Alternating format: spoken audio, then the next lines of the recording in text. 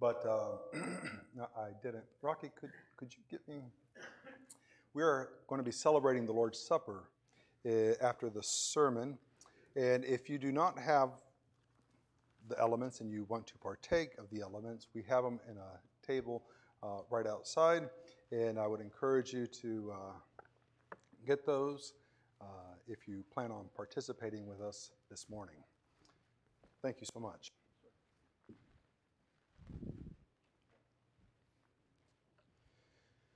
We are in Jonah chapter 1, verses 4 through 6. Jonah chapter 1, 4 through 6. If you would, please stand with me for the reading of God's word. Jonah chapter 1, verse 4, this is the word of the Lord. The Lord hurled a great wind on the sea, and there was a great storm on the sea, so that the ship was about to break up. Then the sailors became afraid, and every man cried to his God. And they threw the cargo which was in the ship into the sea to lighten it for them. But Jonah had gone below into the hold of the ship and laid down and fallen sound asleep. So the captain approached him and said, "How is it that you are sleeping? Get up, call on your God. Perhaps your God will be concerned about us, so that we will not perish." Let's pray. Father, thank you for your word. I pray now that as we look at this text and make some observations, that your Spirit would convict us, that we would look at those areas where we need to change, and that your Spirit would also encourage us in those areas where we have been obedient. In Jesus' name I pray. Amen. You may be seated. Absalom was the king of David, and Absalom really wanted the throne. But he had done some things, and he wasn't going to get the throne. So he thought he would position himself, and he positioned himself quite literally, at the crossroads before getting to Jerusalem, and he intercepted those who wanted to go talk to the king. He would listen to their problems. He would listen to their plight. He would listen to their difficulty that they were going through. And he would tell them that the king didn't care for them. And that if they were going to find help, it was because he was going to help them. And in occasions he would help, but he would mostly just listen and tell them that they had no compassion from the king. In a way, Absalom positioned himself to represent the king, to portray the king's interest, but unfortunately, he wasn't really representing the king. David did care, and he was about being involved with the people. It's unfortunately that the people listened to him, and he got a gathering. He was supposed to represent his dad, but he failed to represent his dad. Now, here's a commission that we've seen in Jonah. And in this commission that God has commissioned Jonah to go do, he is supposed to be representing God, and they are supposed to learn about who God is because he is sending someone to represent him. But the representative is not going to do a good job. He's doing a terrible job. He's taken off running in the opposite direction. Now, we think about that, and we can make a quick little application that many will know about God because of how we represent him. Do we represent him as a compassionate, merciful God, or do we always represent him in a different light? Now, last week we looked at that the chapter starts with the word of the Lord coming to Jonah. And in a very real way, it presents God right from the beginning. And we would want to define God a little bit and say, well, who is this God?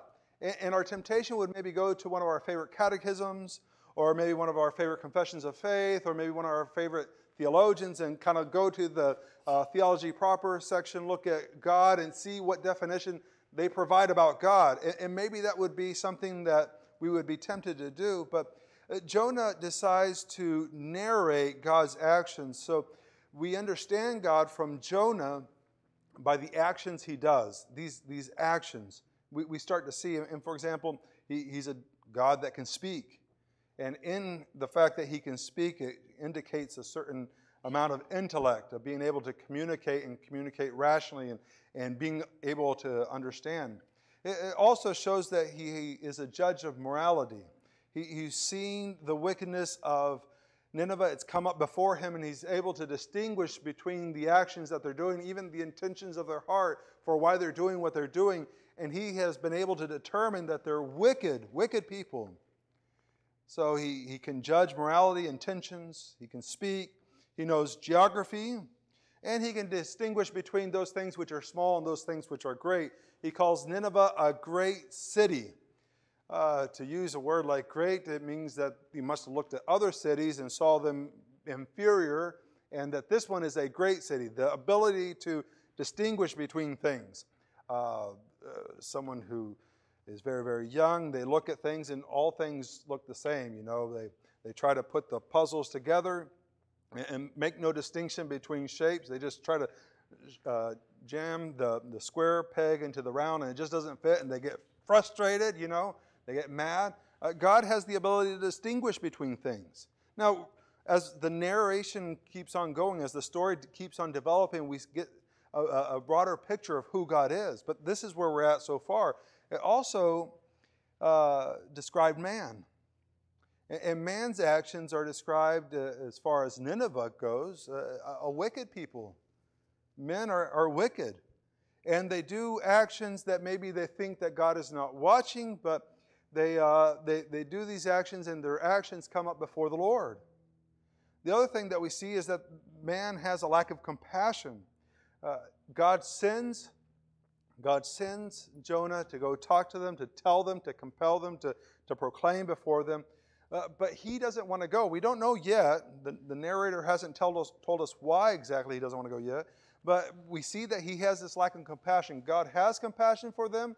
He wants to reveal his message. Jonah does not care to do that. And we also see that man has a bent towards foolishness. Man has a bent towards foolishness. Parents, if you read the book of Proverbs, parents have the responsibility of driving foolishness away from their kid. Because kids have a bent towards foolishness. But adults, men, have a bent towards foolishness. Where is he going to go from the presence of the Lord? Where can he go? I mean, you read the psalmist, he says, if I go to the depths of the sea, you're there. If I go to fly up to the heavens, you're there. But he thinks he's going to go to Spain and somehow get away from the presence of the Lord. There's a bent towards foolishness in people. And that's what we've seen so far revealed. Now, we still haven't decided yet what type of narrative we're looking at here. We know it's a story. It's going to have different forms of literature here, but what type of story are we dealing with? Is it a comedy? A comedy is where the hero wins at the end. Who's the hero? Is the hero Nineveh? Well, we'll have to see how they end up at the end. Or is it Jonah? Is he the hero? Well, the hero is running from God. Or is the hero God in the narrative? If it's God, it seems more like a tragedy. A tragedy is where the hero loses something very valuable at the end. And so far as we've seen, Jonah is running from the presence of the Lord rather than going close to him. What type of narrative are we having here? Maybe it's a satire. Satire looks to expose a human vice or a folly, to ridicule and to rebuke. You say God would never ridicule someone. He laughs. He laughs at the folly of the sinner. So I don't put it past him. Well, we don't know yet, and we'll have to continue looking at our narrative. But these are things, as we're looking at this, that we should be asking, who is the hero of the story? Well, what is going on here? And as we look at this, we're going to look at some observations. And I've got a total of 8 observations. Usually I have 3 points, but today we have 8. We should finish on time. You know, in concerts, people get all excited about an encore, but for some reason, in church services, not so much. I don't know what the deal is. But these will be quick observations, and and we'll apply these. As we look at these verses, Jonah chapter 1, verse 4, there's an unusual sentence structure. And it's unusual in the sense that in English, we usually form sentences with a subject, a verb, and then the rest of the sentence. And that's how we speak, and that's how we write. If we do a variation of that, it kind of marks the sentence as being unusual, and maybe we can understand it. Yoda speaks really weird. He changes the sentence structure, and you're always caught trying to figure out what in the world he's talking about, right? When there is a change of sentence structure, it marks it in a certain way that makes us really pay attention. And here, the sentence structure is varied. And what it does is it puts the subject first. And the subject is the Lord. The Lord hurled a great wind. Now, verse 3 ends with Joshua running from the presence of the Lord. And then it picks up verse 4 that the Lord, what is he going to do? Jonah is running from him. He's working hard to create a gap between him and the Lord. He's trying to move away. What do you do with somebody who is moving away from you? They decided to distance themselves from you. What do you do? What do you do in the case if you're the sovereign? And God has established himself as the sovereign in two different ways. He's established himself as the sovereign as in he's commanded Jonah to go, but he's also put himself as the sovereign in the sense that he is sending a person to go and tell Nineveh that they've done wrong. Have you ever done that?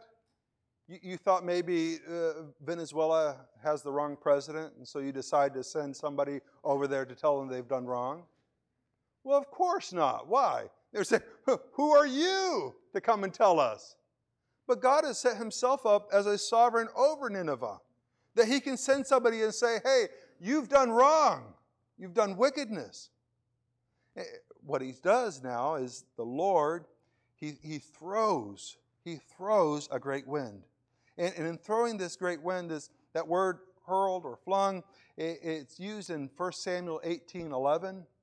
You remember the scene where David is there with Saul. Saul's the king. And for some reason, he gets all upset. Saul does, and he grabs a spear and he throws it to David. The intent is to kill him. He misses David.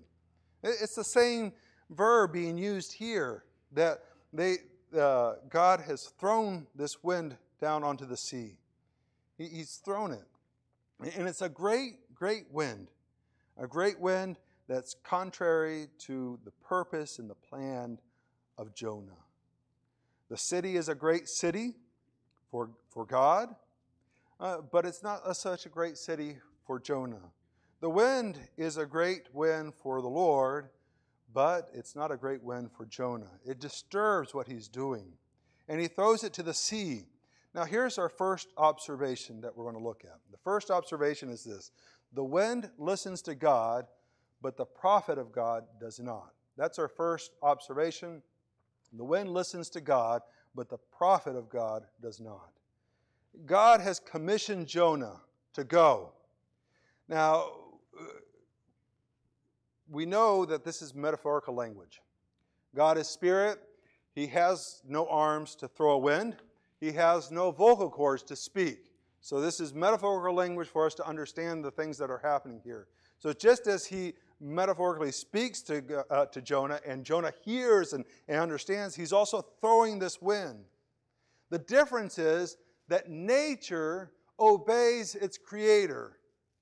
But the prophet, the one who is supposed to be calling people to come back to God, to seek God, the prophet's main job is not to foretell future things.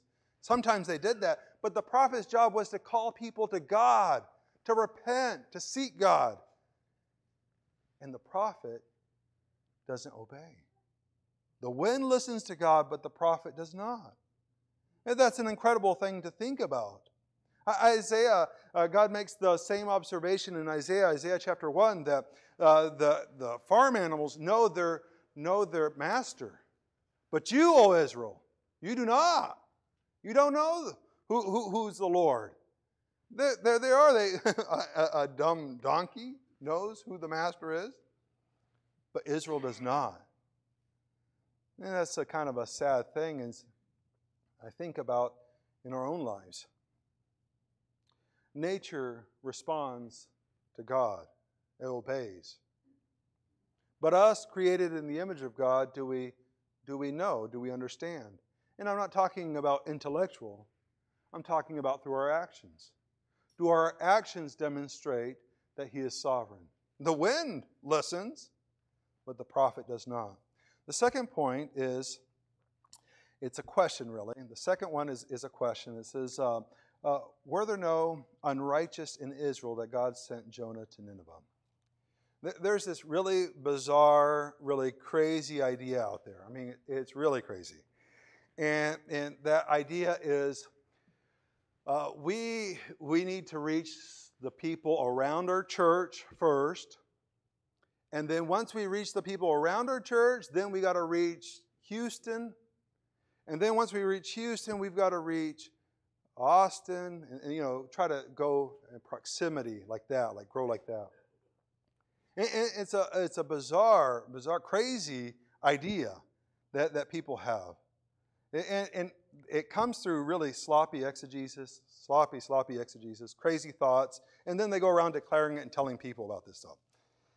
In Jonah's ministry, was Israel totally righteous? Were they all God-fearers? Is that the thing that happened? That they were all fearing the Lord? They were all seeking after God? And God was like, well, here I got Jonah, got him on salary. I got to do something with him. I can't just have him sitting around doing nothing. Well, I guess I'll send him out to Nineveh, since all of Israel is serving me. Well, no. The context of Jonah's ministry is 2 Kings 14, 23 through 29. It was the reign of Jeroboam the second. He was wicked king. There was lots of ministry opportunity. Israel had divided. Judah's in the south. Israel's up north. They are wicked, looking for idols, serving those idols. They're encouraging people not to go to Jerusalem, to the temple, to sacrifice to the Lord. They're encouraging them to go to Samaria and worship idols. They established another temple up there. It was a wicked, wicked nation. And yet God sends His prophet to Nineveh. God wanted Jonah to go to Nineveh, even though there was a lot of unrighteous elect Jews in Israel who were not fearing Him. See, God cares about Houston, but He also cares about Western Sahara, which has 93% unevangelized, unreached. He cares about Spring, but He also cares about the world. And the idea that we're going to focus here, and then as we start to grow, we'll keep on expanding is absurd, because God cares about the world.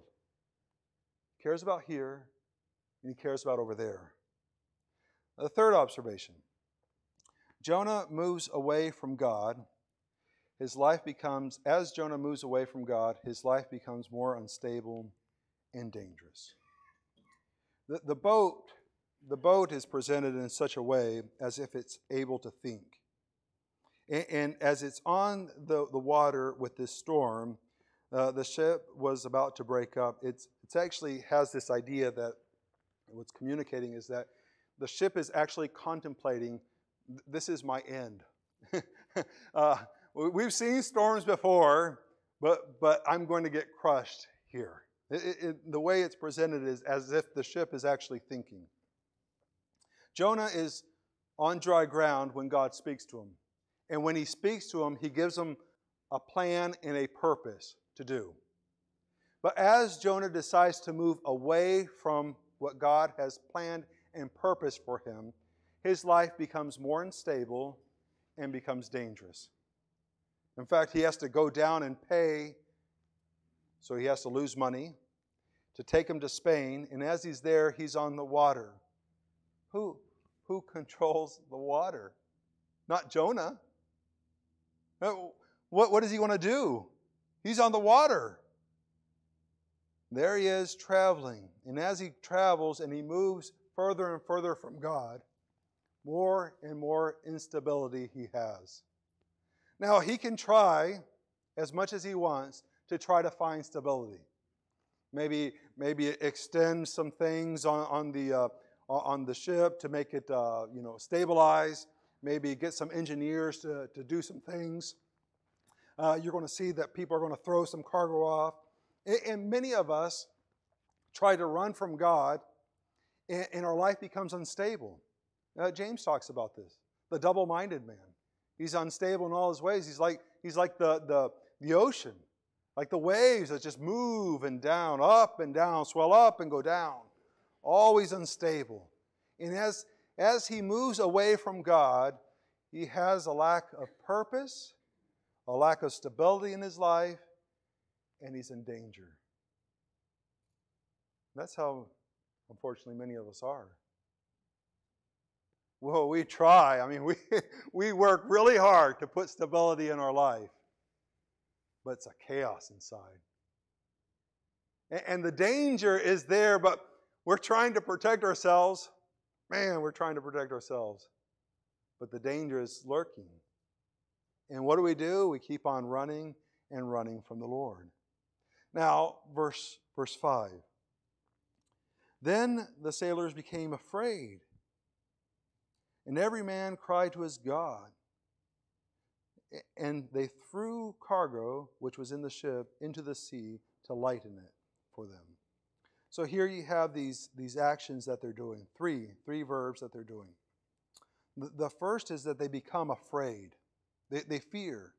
It's a word that kind of is used in reference to deity. Not always, but a lot of the times it is. For example, in Genesis chapter 3, verse 10, God is calling out to Adam. Adam and Eve have eaten of the fruit that he had prohibited. He's calling out to them, and they're hiding, and he asks them why they were hiding, and he says, "We heard your voice, and we were afraid." They had a sense that God was there, and they did not want to meet with God that day. They did not want to be in company with him. They were fearful. It's used in Genesis chapter 20, verse 8. You remember that Abraham shows up and Abimelech sees Sarah. He really likes Sarah. He wants to take Sarah to be his wife. And that night, Abimelech has this vision. And this vision, God tells him not to touch Sarah.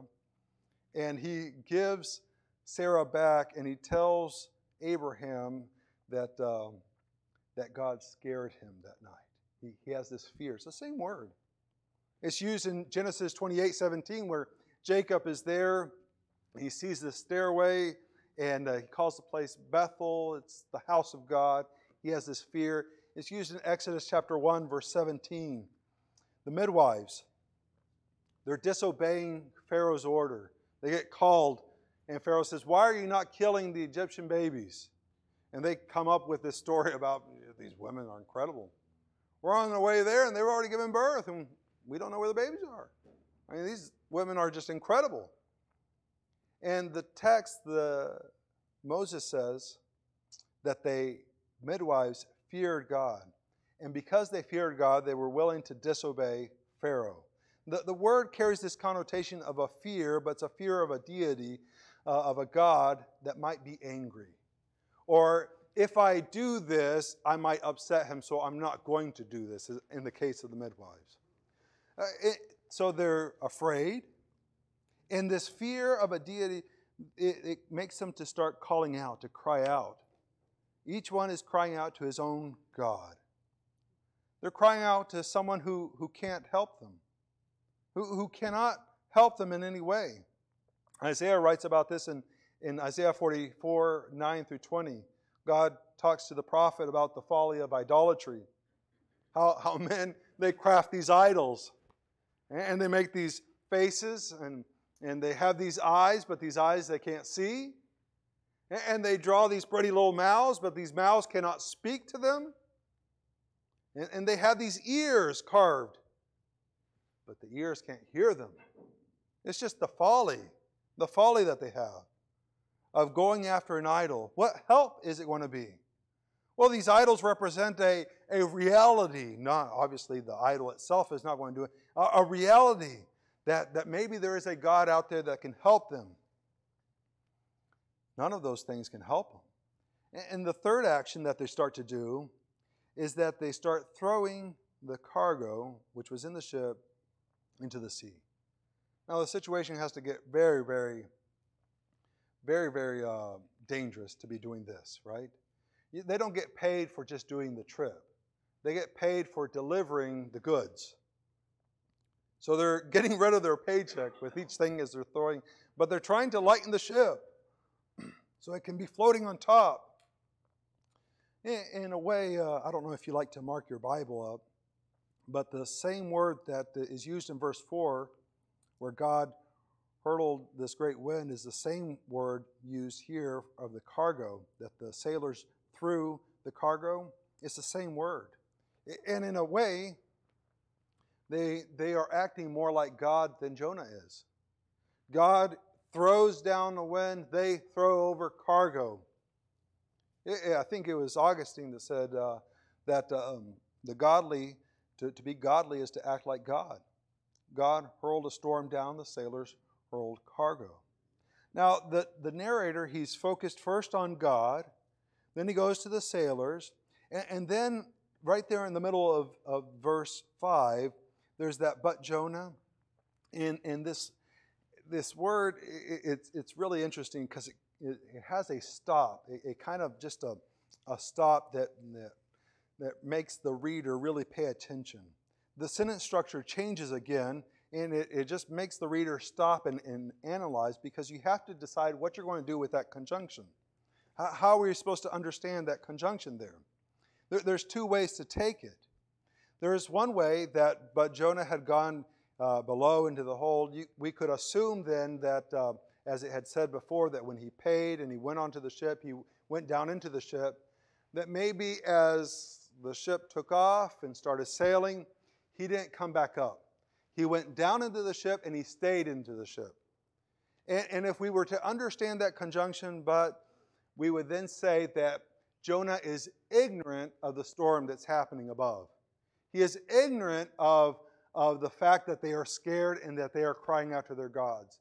He is ignorant of the fear that they have, that they're willing to throw the cargo over and lose finances because they are just so scared. Maybe he has an ignorance problem.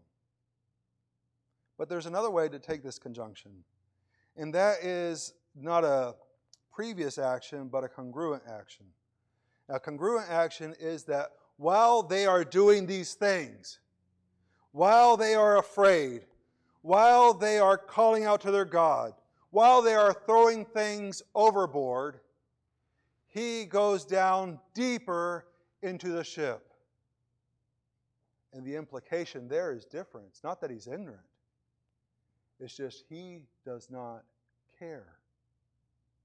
He has no compassion at all for what they're going through. He doesn't. If we think about missions and we try to apply this to missions just very quickly, maybe there's someone here today that would say, the rest of the world is just like here. You cross this street, there's a church. You cross down here, there's a church. You go further down, there's another church. And the rest of the world just has this plethora of options to go to church. That would be quite naive, wouldn't it? The fact of the matter is that there's places where there is no gospel witness. There's no scriptures translated. There's nothing. And the question is, what are we going to do? Maybe we should bunker down more like he does. What does he do? He goes down into the ship, and then he laid down and fallen asleep. It's an interesting verb. It's a reflexive verb. It gives the idea not that he fell asleep as like when you're traveling all night and you're just so tired and you want to stay awake. You really want to stay awake, but your eyes just close. That's not the sense of this word here. It's a reflexive, meaning he put himself to sleep. He grabbed his teddy bear. He grabbed his blanket. He put his pillow just right. He curled up his leg just like he likes it. He put his binky in, and he put himself to sleep while people were crying out to their gods. You see the lack of compassion that he has. He bunkered down even more. Now here's the fourth observation. Jonah's disobedience endangered the sailors. Now, you might want to run ahead in your narrative. Don't run ahead in your narrative. Let's just make it go. God has a plan for the sailors. I understand that. But as it's narrated at this point, Jonah has endangered, in his selfish pursuit, endangered the sailors. And that's what disobedience does. Many times we think that if I am disobedient to the Lord, it only affects me. If I don't want to pursue the Lord, that's just on me. But no, it's not like that at all. It's like a sin it's like the sin when you grab a rock and you're going to throw it into a lake that is totally calm. You grab that rock and you throw it in and you start seeing the ripples. There's no way for you to say, I want the ripples only to go 2 feet. Once the rock is thrown, the ripples just keep on expanding. Who is his sin going to affect? Just him? No. It's endangering the sailors. The fifth observation is that God's actions make men fear except the hard-hearted. Now, it's not that God cannot make Jonah fear. He could. But in a natural reaction, the hard-hearted individual will just bunker down even more. Given the opportunity to repent and to seek the Lord, they won't do it. They'll continue distancing themselves from God. They'll keep on pushing Him away. They'll keep on disobeying. The sixth observation is that the sailors act like God, but Jonah acts like cargo. The sailors act like God, but Jonah acts like cargo. God throws down the wind. The sailors throw over their stuff. What's Jonah doing? He's sleeping. He's sleeping. He's like another piece of cargo there on the ship. He has no compassion towards Nineveh. He has no compassion for the people. Even though God calls it a great city, he doesn't care. The ship, the cargo, the sailors, Jonah just doesn't care about it. All he cares about is himself. Now we'll look at our last verse here, and we'll have to move very quickly. So the captain approached him. The shift goes from the Lord to the sailors to Jonah. Now it moves over to the captain. And this captain here, we're not told how he finds Jonah. I don't know if he's down in the ship trying to decide what to throw out. Throw that out. And all of a sudden he finds Jonah there, curled up, blanket, stuffed animal, binky, dead asleep. And his surprise, he finds him. And he's astounded. He says, how is it that you're sleeping? He gives 2 imperatives, which in a way kind of mimic what God has told Jonah. He says, get up or arise, call on your God. God told him to proclaim or cry out against Nineveh. He tells him, get up and call on your God. Perhaps, maybe, your God will be concerned about us so that we will not perish. Maybe. The 7th observation is that Jonah has the correct answer to the captain's theological question. The 7th observation is Jonah has the correct answer to the captain's theological question. The captain is wondering, is Jonah's God compassionate? Does God know that they're in that plight? Is there anything he can do to stop what is going on? And the answer to those is yes, God is compassionate.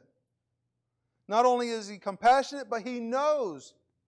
It's one thing to be compassionate about something, but be ignorant of a situation that's going on, and you can't help because you just didn't know, but He's compassionate and He knows. And He can save them. Now, I don't want to get ahead in our narrative. The narrator is doing a good job to building suspense, and I don't want to ruin it for him. But we have to wonder, will Jonah correct his theology? Will Jonah stop thinking about himself to be able to tell him that God is compassionate? That God does know, and not only that He knows, but He can do something to stop the problem. Will he interact? Will He correct the theology? And furthermore, let's just take it to us now. There's a people with a lot of hurt, and they have a theological question. Now, they're not going to put it like this. They're not. They're going to have it in a different form, but it's the same one. Does God care? Does God know what's going on? Can God stop them from perishing? And we have the answer. But the question is, will we give the answer? Or will we rattle off something that we heard on TV, or say something that we saw in a meme, or direct them to somebody's Facebook video or something? We have the theological answer to the theological question that people are asking. The question is, will we give it to them? Now here's the last observation. Why did God send the storm? It's a question that we have to ask. Why did God send the storm? And in this part of this narrative, that question is not answered yet. We don't know if His purpose to throw this wind is to kill Jonah. We don't know. We don't know yet. As the way this narrative has developed, we don't have an answer to that question. Some of you are going through storms in your own life. And you would really want to know, why did God send that storm?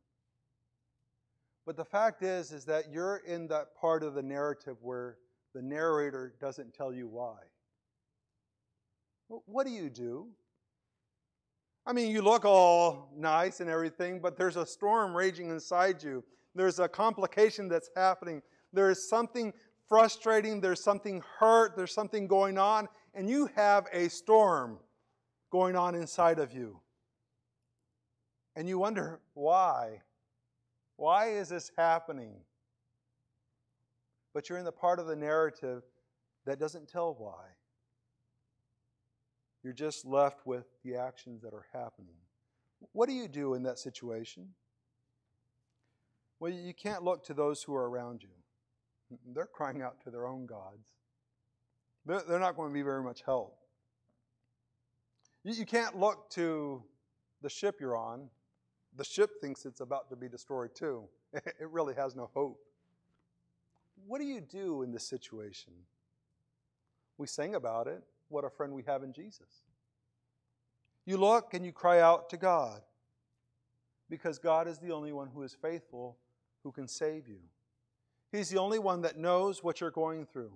In fact, He's the only one with you in that valley and in that shadow. You be faithful to God, even though you don't know why the storm is happening. Even though you can't understand what's going on, you continue being faithful to the Lord.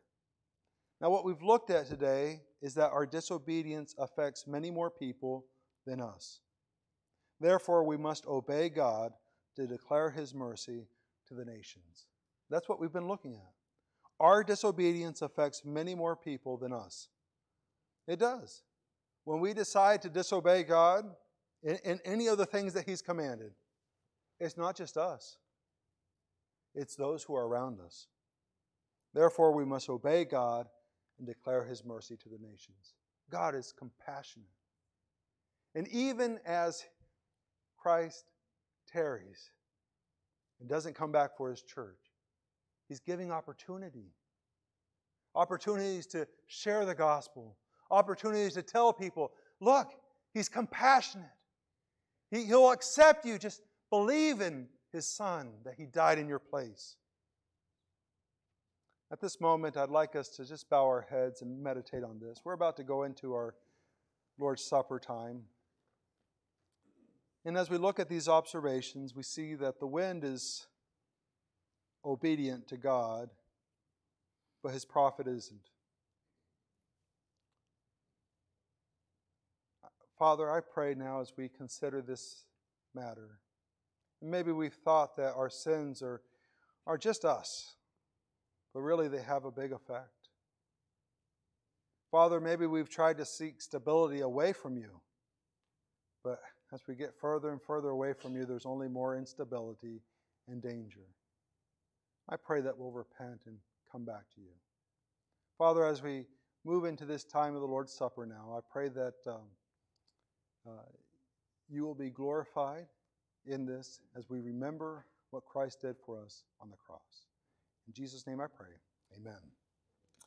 We'll turn in our Bibles now to 1 Corinthians. 1 Corinthians chapter 11. And we've been given a symbol. A symbol represents something much greater than the symbol itself, right? You see a caution sign. The caution is for something ahead that you need to be careful for. Here we have a symbol, and the symbol, even though it's so small, it's just a little piece of bread and a little bit of juice, it represents something much, much bigger. It represents how, as it says in 1 Corinthians chapter 10, in verses 16, is not the cup of the blessing which we bless a sharing in the blood of Christ? Is not the bread which we break a sharing in the body of Christ? Since there is one bread, we who are many are one body, for we all partake of the one bread. It's a huge symbol. In taking of the cup and taking of the bread, it represents a reality that we are brought together in Christ. We're not brought together as Americans or Texans or Baptists. It's so much bigger than that. It's brought together in Christ. Why?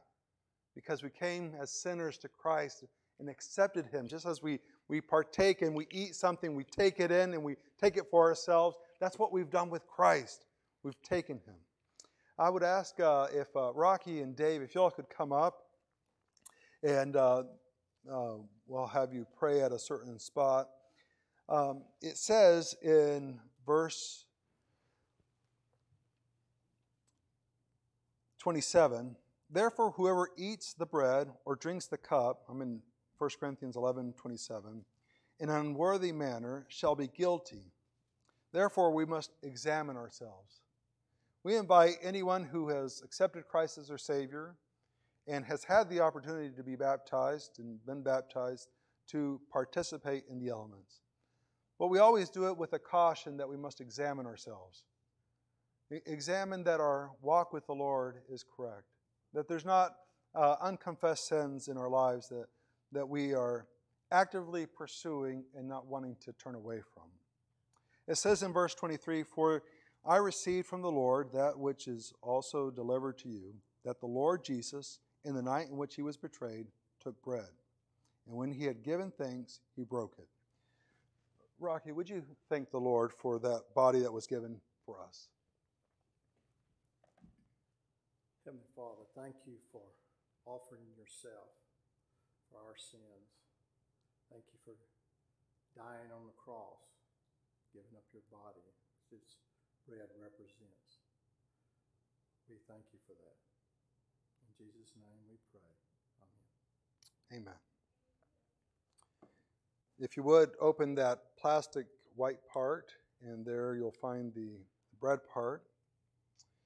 And it says, this is my body, which is for you. Do this in remembrance of me. Let's take.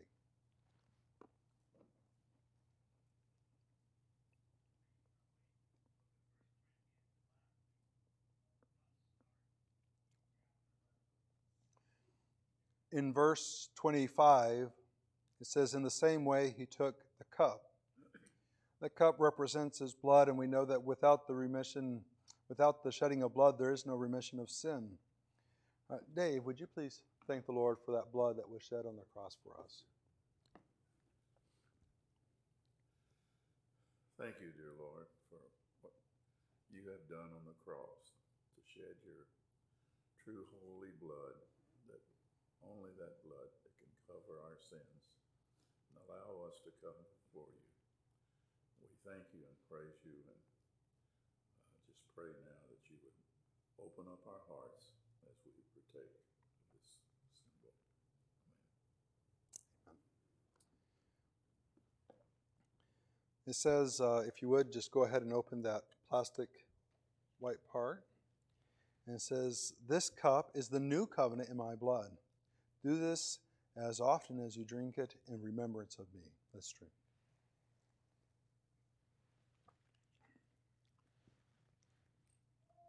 Verse 26 says, "For as often as you eat this bread and drink the cup, you proclaim the Lord's death until he comes." And in a symbolic fashion, we have just shared the gospel of our need for a Savior and the fact that we took him and were saved. We know from Matthew that when they got done, they sang a song. So lead us into that song. I'm so glad